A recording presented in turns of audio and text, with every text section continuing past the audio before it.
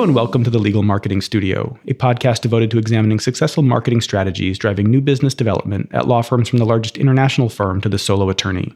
The podcast is a production of Picture More Business, a corporate photography studio with a core focus on the legal industry.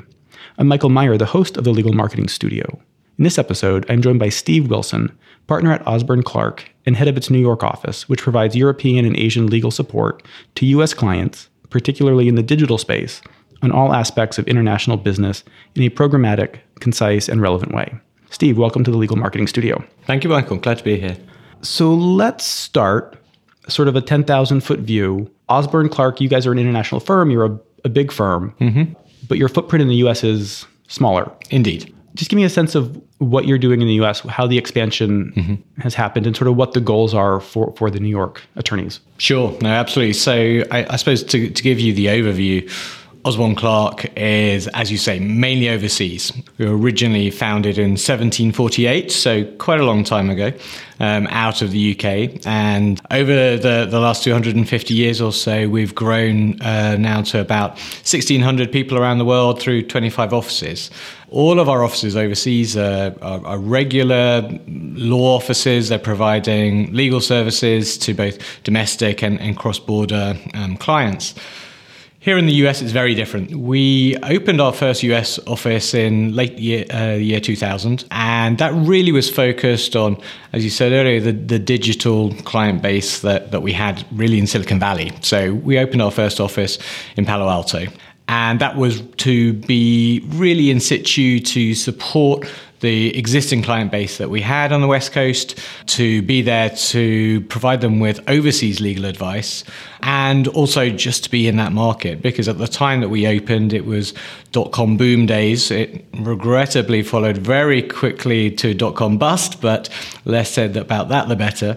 But it worked really well because we were the first pan-European firm to have an office, a representative office on the West Coast within the time zone, able to reach out to our clients literally on a daily basis or face-to-face and really get to know them in the same way as we would get to know our regular clients in any one of those overseas offices. So what we've done over the last 18 years or so in the US is to maintain that model. So the most important approach that we've taken is not to practice US law. So what we've done is we've maintained that somewhat unique or niche practice in terms of providing rest of the world advice. So that's either through those offices where Osborne Clarke have a presence, or it's through a network of other firms that we work with. And that's worked fantastically well because we've been able to partner with some of the best US law firms out there who don't have their own overseas offices. And for our clients, we provide them with this slightly unusual access to overseas legal advice in a time zone that's their own, and they don't have to work out what time of day is it, and is it a public holiday overseas. We're in their market. And so not only is there that convenience factor, there's also the ability for us to provide the advice from a US perspective. So even though we're not advising them on their local law, we are understanding the markets they're in. We live here, we work here, and we're helping them navigate the hurdles and the challenges of being active overseas, and really growing Osborne Clarke's profile both on the West Coast, where we still have our offices in Palo Alto and San Francisco, and now here on the East Coast in New York, and really raising the profile of the firm as much as we possibly can with a small team on both coasts. Given that small team and given relative newness of these offices, I imagine that makes your role as an attorney, as a partner in the office, a little bit different, especially as the head of the office. What is your role in the office here and sort of towards the firm globally? Great question. So it's a very unusual role. I think there are very few lawyers out there who have a kind of similar role to mine, which is I mean, most of my day-to-day activities are probably broadly split into focusing on our existing client base. That's probably the most important. So being their point of contact for Osborne Clarke International and helping support them on any issues that come in. And of course, the most exciting thing about that is it can be anything. I mean, with a regular attorney, I suppose, out there, often nowadays has a very focused practice. My practice over the years has become less focused in terms of a particular legal area, but it's become much wider in terms of geographic spread and an understanding of a number of the issues that clients will face. And so whatever they come to us with, I want to be able to provide that solution in a very kind of commercial and pragmatic way, because I think that a lot of probably bad press or some of the difficulties that clients have when they're doing business overseas can sometimes put them off. And actually, there's often a blame put to the market or some other kind of extraterritorial type factor, which actually, if they'd had some pragmatic advice up front, or they hadn't made it overly complicated, they may well have been successful in that market. And so some of that advice I'm giving is almost setting expectations as to what to expect from a cross-border, cross-cultural, cross-language perspective. So that's the kind of the first bit. That's looking after and being that relationship partner to many of our East Coast clients. Secondly is then profile raising and looking to develop our client base within the East Coast. So that's really about being out in the market, meeting people, networking, speaking at conferences, looking to wave the flag of Osborne Clarke in New York, in Boston, on the East Coast more generally. And so that's really looking to be everywhere all the time. And that's where it becomes very much a team effort, because it's not just about me being one person, it's about me and my colleagues being able to be out there. And that's either my colleague here in New York, but also it will be visiting colleagues from overseas who regularly are in the market, and they will have a specialist focus. And so we want to connect them with the right clients and contacts in their space, and where possible, have them speak on panels, events, and conferences, whatever is available. And then thirdly, I suppose it's then the internal role, because there's I'm out here in New York, as I said earlier. Most of my colleagues are overseas, and they are in different time zones. So what I try and do is stay in touch with them, because I'm speaking to clients every day about what their practices are and what our expertise is around the world. And so it's important that I keep up to speed with where Osborne Clarke is, what our new initiatives are, who our new colleagues are. We've grown significantly over the last 10 years or so. And so it's important for me to be able to speak to clients and discuss with clients how we might be able to help, be very honest about when we can't help or it's an area outside of our expertise.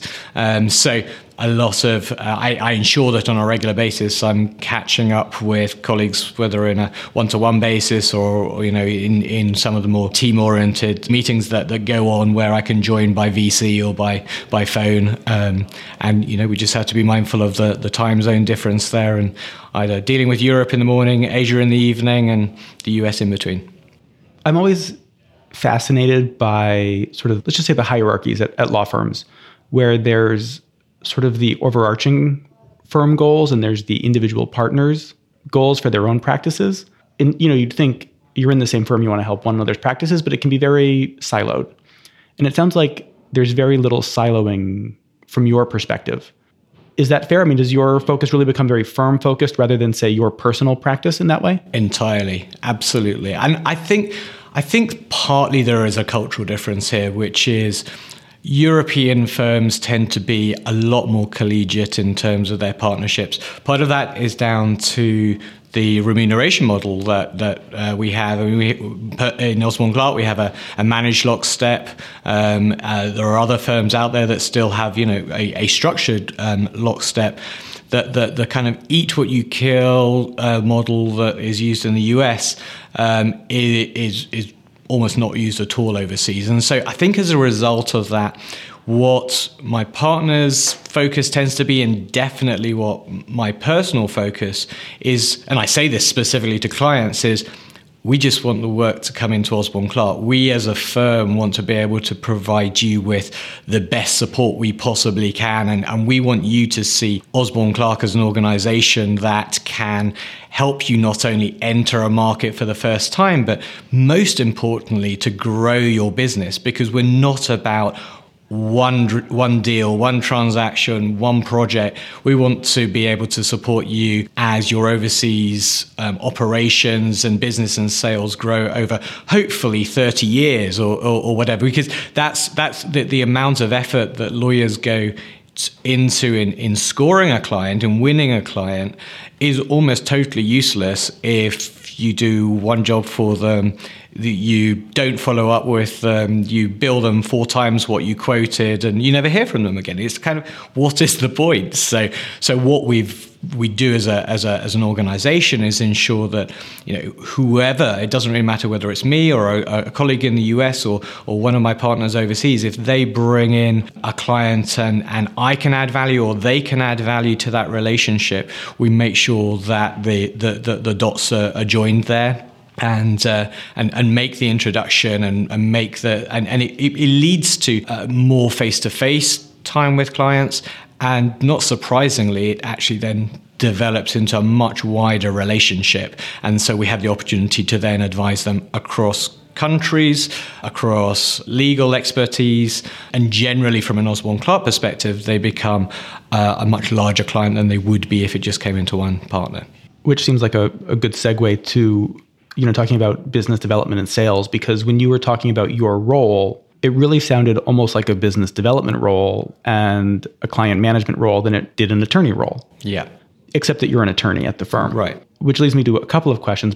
As that BD role, how much support do you have from the firm? Meaning, are there either in the New York office or supporting you from the UK, a business development team or marketing people who are helping you do those things and helping to support those efforts you're making here in New York, or in the East Coast, I should say? Yes, is the quick answer. So the US offices are very much business development led, but I think one of the things that I've really kind of discovered over the last 11 years of doing this sort of role is that every attorney and every lawyer out there needs to be a business developer and needs to think about selling a service to clients. And it's very, very difficult for a non-lawyer to sell legal services to a client, particularly a sophisticated client. So whether that's a general counsel, in-house legal team, even the C-suite where, they have had experience of working with lawyers, because you're selling yourself, you're selling your credibility, you're selling your expertise. And that, when I say yourself, that's the whole firm, and as an individual and as a wider team. And we've always found that it works fantastically well when you marry up the two. So you'll have a business development professional and you'll have a lawyer, and they both bring something different to the table.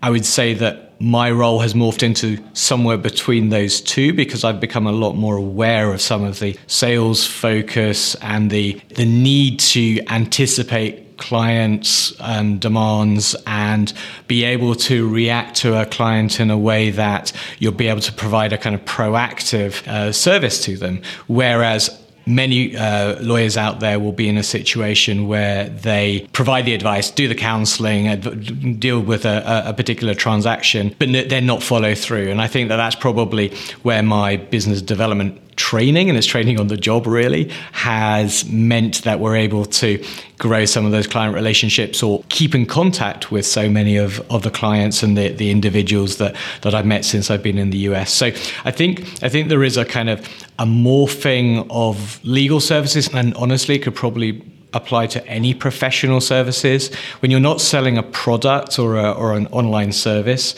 it comes down to connecting in a human way with your clients, so that they build up a level of trust. It all comes down to trust. And so if they trust you, and even if I'm not personally going to be advising them on the minutiae of a particular issue that they've got, they know they can trust me to ensure that I will get them the advice that they need within the right time frame and at the right price and all those sort of factors, because I'm taking responsibility for them and the relationship that Osborne Clarke has with them. Is that sales aspect that you have, that sales role, is it something that's expected of everybody in the firm, or is this something that's fairly specific to particular attorneys who happen to be good at it? Or is it something that's expected kind of everybody to bring work in? So for me, yes, there is definitely a kind of expectation from my perspective and from my partner's perspectives that my role is being in the markets that we've chosen to be in the US and making those connections and supporting those clients and meeting new clients and making sure that we can be as kind of widespread as possible in terms of the type of clients that we're very much looking to represent. Now, can that apply to others? Yes, of course. I mean, I in a regular attorney practice, I would say that if you didn't have rainmakers or people who are out there bringing in new clients or developing existing client relationships, you're not going to have a business. So, whatever the label that you put to them, I think it's key that everybody has an understanding as to what their role is within the business. And interestingly, and again, I don't know if this is a difference between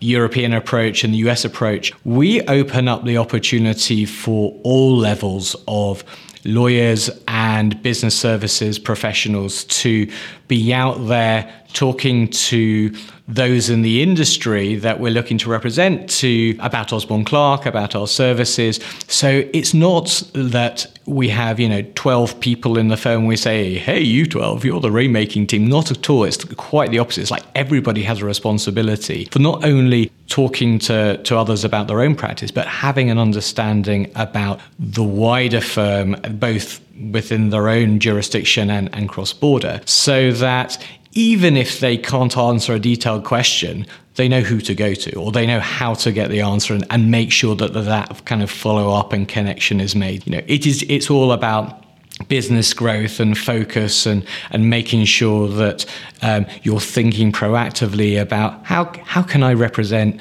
this firm in the best light? How can I find the right type of clients or contacts in the business? And the networking event that we met at is a great example of where there's going to be a number of people that you meet through being in the community that then lead to something else. And the biggest lesson I've ever learned is that honestly there is no bad meeting, because the person that you're meeting with may not be the person that's going to introduce you to your next client, but they might introduce you to somebody else who then becomes a client, or introduce you three people later and then they become a client. So it's all about trying to be out there and visible and ensure that there is a brand alignment, so that in my case, if I meet a group of people, all I want them to remember is that guy with the funny accent who was talking about cross-border legal advice.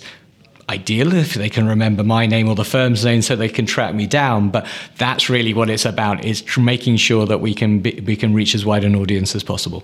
In that answer, you didn't say, we need this for the firm. You kept saying, the business needs, or, so you're speaking the language of business. Very often, I feel like a lot of firms are very focused on themselves as law firms, but your perspective sounds much more business oriented. Yeah, I would say actually that's very much driven by one of our particular strategies, which is focused around a sector first approach. So probably half a dozen years or so ago, we were one of the first in the market to develop a sector strategy. And we did this for two reasons. The first was that we found that actually if you segmented our existing client base at the time, you could pretty much put all of our clients, or the vast majority of our clients, into one of 6 or 7 sectors. And what then happened was we realized that if actually we focus on particular sectors, we can identify ways in which we can help a client and identify with a client on a business level. And being a trusted advisor to them, who happens to provide the legal advice as part of that relationship, is what we as a firm were looking to achieve. So what we wanted to do is we wanted to be able to talk to a client about their business. We talked earlier about representing a lot of tech businesses. So we were able to talk to a tech business about what they're doing in the market, where they were positioned in the market, what had happened. We talked about dot-com booms and busts. I mean, obviously, it was good to know what's going on in that market. And therefore, when you're providing legal advice, what's important to them and what's totally irrelevant.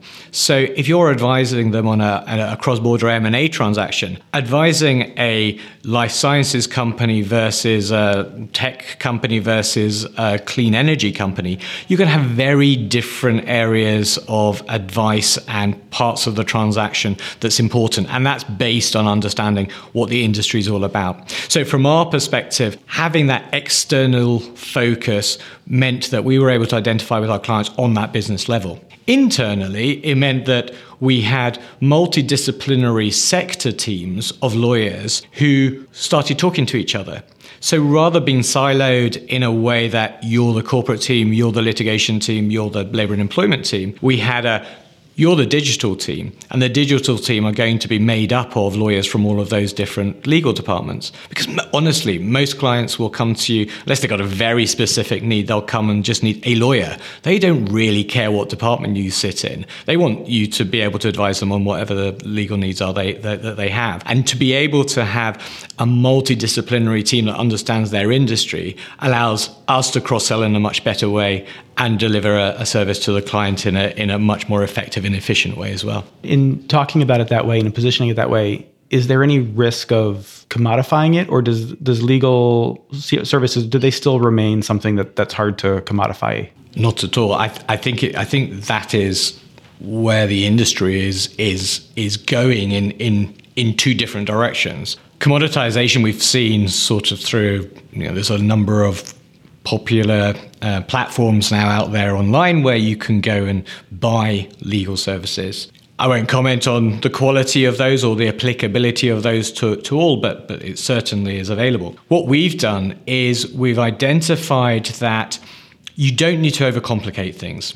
So one of the types of services that we provide here in the US is a package of services where clients are expanding internationally. And what we've done is we boiled down the requisite legal requirements to set up a new business in an overseas country, and we packaged it.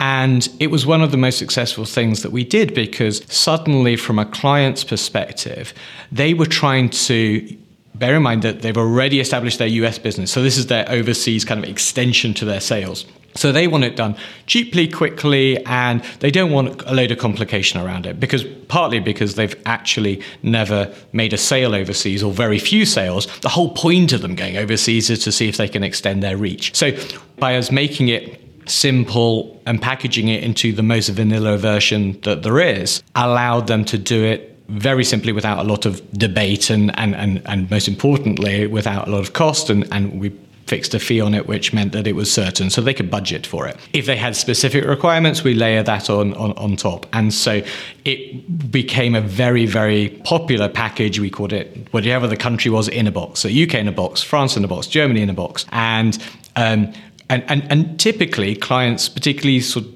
VC-backed tech businesses, were able to use it very quickly. They would set up overseas and up and running. And the most important thing was get their sales guys out there selling. What we then found was that that's the kind of commodity end of the market, which nowadays most law firms would probably not focus on. However, the next stage, of course, is the non-commoditized aspects of it, which is very bespoke in terms of the type of advice clients need when they get into a particular situation. So further growth, or they have a dispute, or they want to do an acquisition. And that's where it's the industry is developing in a way that having a specialist knowledge and having value add, such as the sector approach that I talked about, is really important, because a client then is looking to differentiate between their advisors, and there are a zillion law firms out there. So why go with Osborne Clarke versus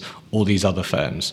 And honestly, the answer tends to be that we've provided them with some really fantastic proactive support when they were at their most basic level of expansion. And so we had an opportunity to build up that trust with them and get to know them, so that we then are able to then support them as they grow beyond that into other countries or into other areas of specialism. And so that's been super helpful. Wherever we can innovate or provide a service to some of our best clients, we'll do it, and we don't shy away from it. And so even though we've been around since 1748, we actually have a reputation of being very innovative, very modern, very tech-centric focused. And clients like that, because they're using these sort of platforms, thinking outside the box, trying to differentiate themselves within their appropriate industry. So to have that reflected in a law firm, which, let's face it, industry-wise can be seen as a little bit stuffy at times or not approachable, we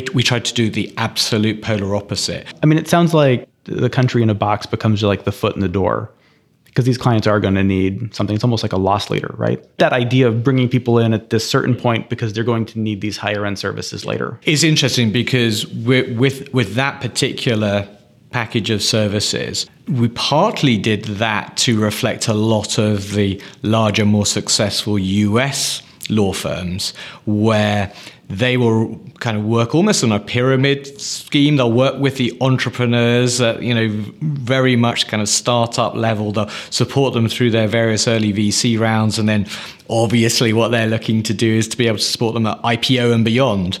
So we're not at that early stage of supporting the entrepreneurs, because they're looking only at the US market at that stage. So the Inner Box product was very much focused on, well, that's our starting point in terms of developing a relationship. And what we've found is that it's a type of service that is across a number of different legal service lines. And it also comes with almost an equal amount of non-legal advice as well. It's providing our experience of advising businesses on a cross-border basis. A majority of our team in the US are non-US or weren't born here. Some of us have been here a long time. Some of us are dual citizens. But what we've tried to do is we've tried to ensure that, because we have an international team available to our clients, we're able to identify with them as much as possible. And I think they appreciate that. And it is, rather than foot in the door, it's the start of the relationship. It's getting to know them at an early stage, because if you're not going to start representing them until, they've done their IPO, first of all, you've missed all the excitement of the growth along the way, but also you've missed the opportunity to provide them with proactive advice as to how best to structure things. And I've said to so many earlier stage clients, it's so much cheaper and more efficient to take some advice from me up front, or from us up front, and not make the mistakes, rather than blunder into something that you might have read online, or somebody told you that they once heard that A, B, C, and D, than it would be doing it properly the first time. So what we've very much tried to develop in terms of the profile raising I was talking about earlier is creating a bit of a radar for businesses that are looking to internationalize, so that, again, hopefully when they get to the stage, and many of them don't go immediately, or some of them stumble overseas, because particularly nowadays with every industry, it's online. And so sometimes they just discover customers overseas that come to them, rather than them actually proactively looking to expand outside of the US. So what we're trying to say is, think about these things. Labor and employment is very different overseas. Data protection and privacy, very different overseas. Just be aware of that. I'm not in any way wanting to make you into an overseas lawyer. I just want you to be aware that there are a number of issues that are different. It's not exactly the same outside of the US as it is within the US. Bad enough in the US with state to state. So just imagine how it can be if you're looking at a foreign country. And so by kind of ensuring that profile is raised, or we share some of the more basic entry hurdles, I suppose, hopefully we can maximize the likelihood of success overseas, which of course from our perspective means that they'll be more successful, they'll grow more, there'll be more legal services needed from Osborne Clarke. I know prognosticating is always a dangerous thing, but where do you see sales or business development going in legal? Do you think that there are going to be more specialized teams or specialized attorneys selling, or even specialized salespeople who aren't necessarily attorneys? I know you said that attorneys are better at selling legal services because they understand them. Combination. Because actually a lot of lawyers don't have fantastic sales skills. I don't in any way suggest I have fantastic sales skills. I think it's important when you're developing professional services that you're able to connect with the buyers of those professional services. It's kind of pretty basic, isn't it? It's like you're trying to sell something, you're trying to find a customer that wants to buy that thing. So how do you do it? You have to somehow connect with them. In my view, I think the future of legal sales, as you phrase it, is probably a little different to it is nowadays. I think the commoditization is a risk to legal services and oversimplifies a lot of areas.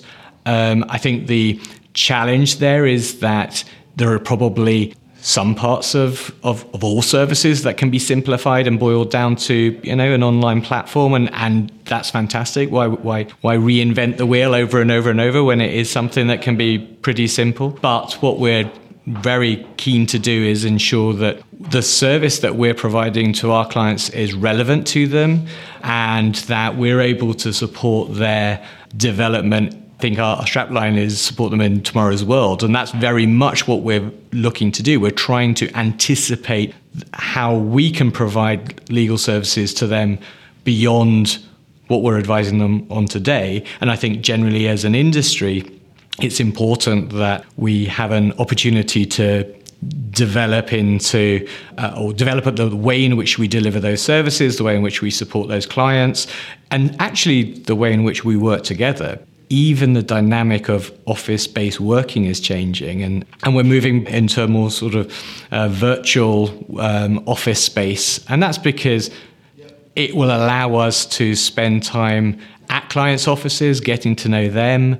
It will enable us to have colleagues who need to spend some of their time, not in the office because they have childcare or other family commitments, being able to, continue to work with us and not feel that they have to leave because of their personal circumstances. So I think it's important that as an industry, we all recognize that there are all these very different competing demands on our time and ensure that we're able to keep developing. And of course, the most important thing is the younger generation, the millennials and whatever comes after the millennials are engaged and want to continue to develop our profession, because if that doesn't happen, then there's going to be a real problem.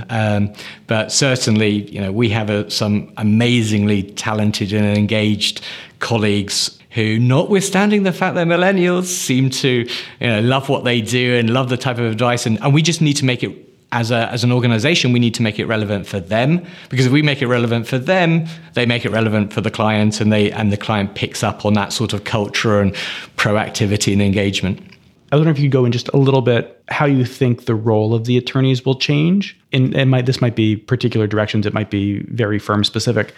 Given that shift in how you're looking at business development, how you've seen your role change as an attorney, do you see there being some attorneys at the firm who are going to become more important for business development versus perhaps doing the actual legal work? Or do you think it's going to be important that everybody have a hand in developing business? I mean, how is that going to shift, do you think, for the role of the attorneys themselves? It's interesting because my practice has developed quite significantly over the years, and I would describe myself as somewhat an outsourced international general counsel. So having a wider remit and being able to provide more practical solutions and almost being the quarterback to the kind of the issues that businesses are facing.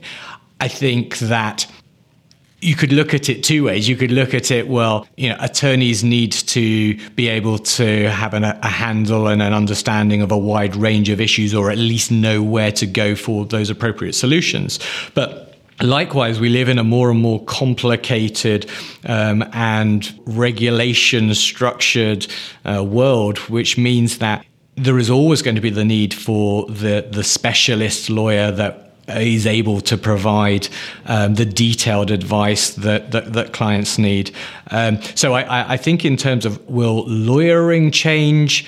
No, I don't think so. Will suddenly there be a load of business development focused lawyers?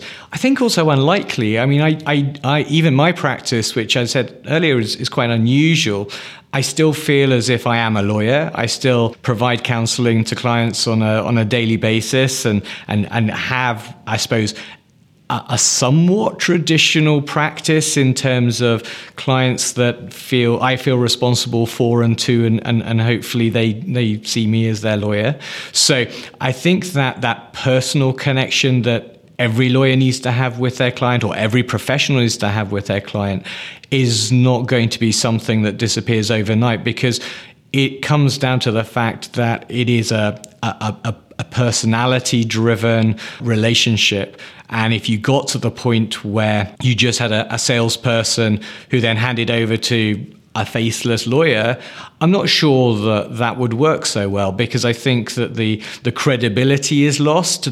What the salesperson is selling is not what they personally experience or have handled them personally in the past. And so I think it'd be very difficult to segment the industry in that way. I think having business development skills is vital. So maybe it might be that if you're looking at how will the industry be different, now or in the future versus how it was 30, 50 years ago, I suspect that in the old days, a lot of lawyers were able to benefit from having very long and loyal client relationships.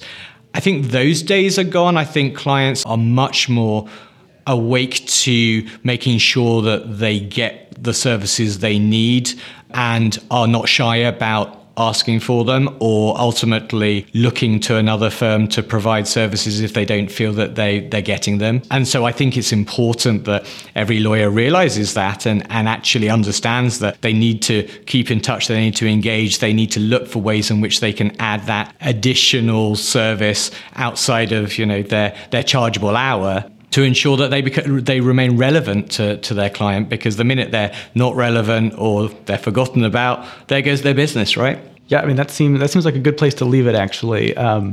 Steve, thank you for joining me on this episode of the Legal Marketing Studio podcast. You're welcome. Thanks for having me. And thank you to our listeners who've joined us for this episode. Please remember to subscribe to the podcast. The Legal Marketing Studio can be found on iTunes, SoundCloud, and Google Play. Wherever you find us, please leave a like or a review. Extended content, including photographs and links, can be found on our website, legalmarketing.studio. Note that there's no .com. It is just legalmarketing.studio.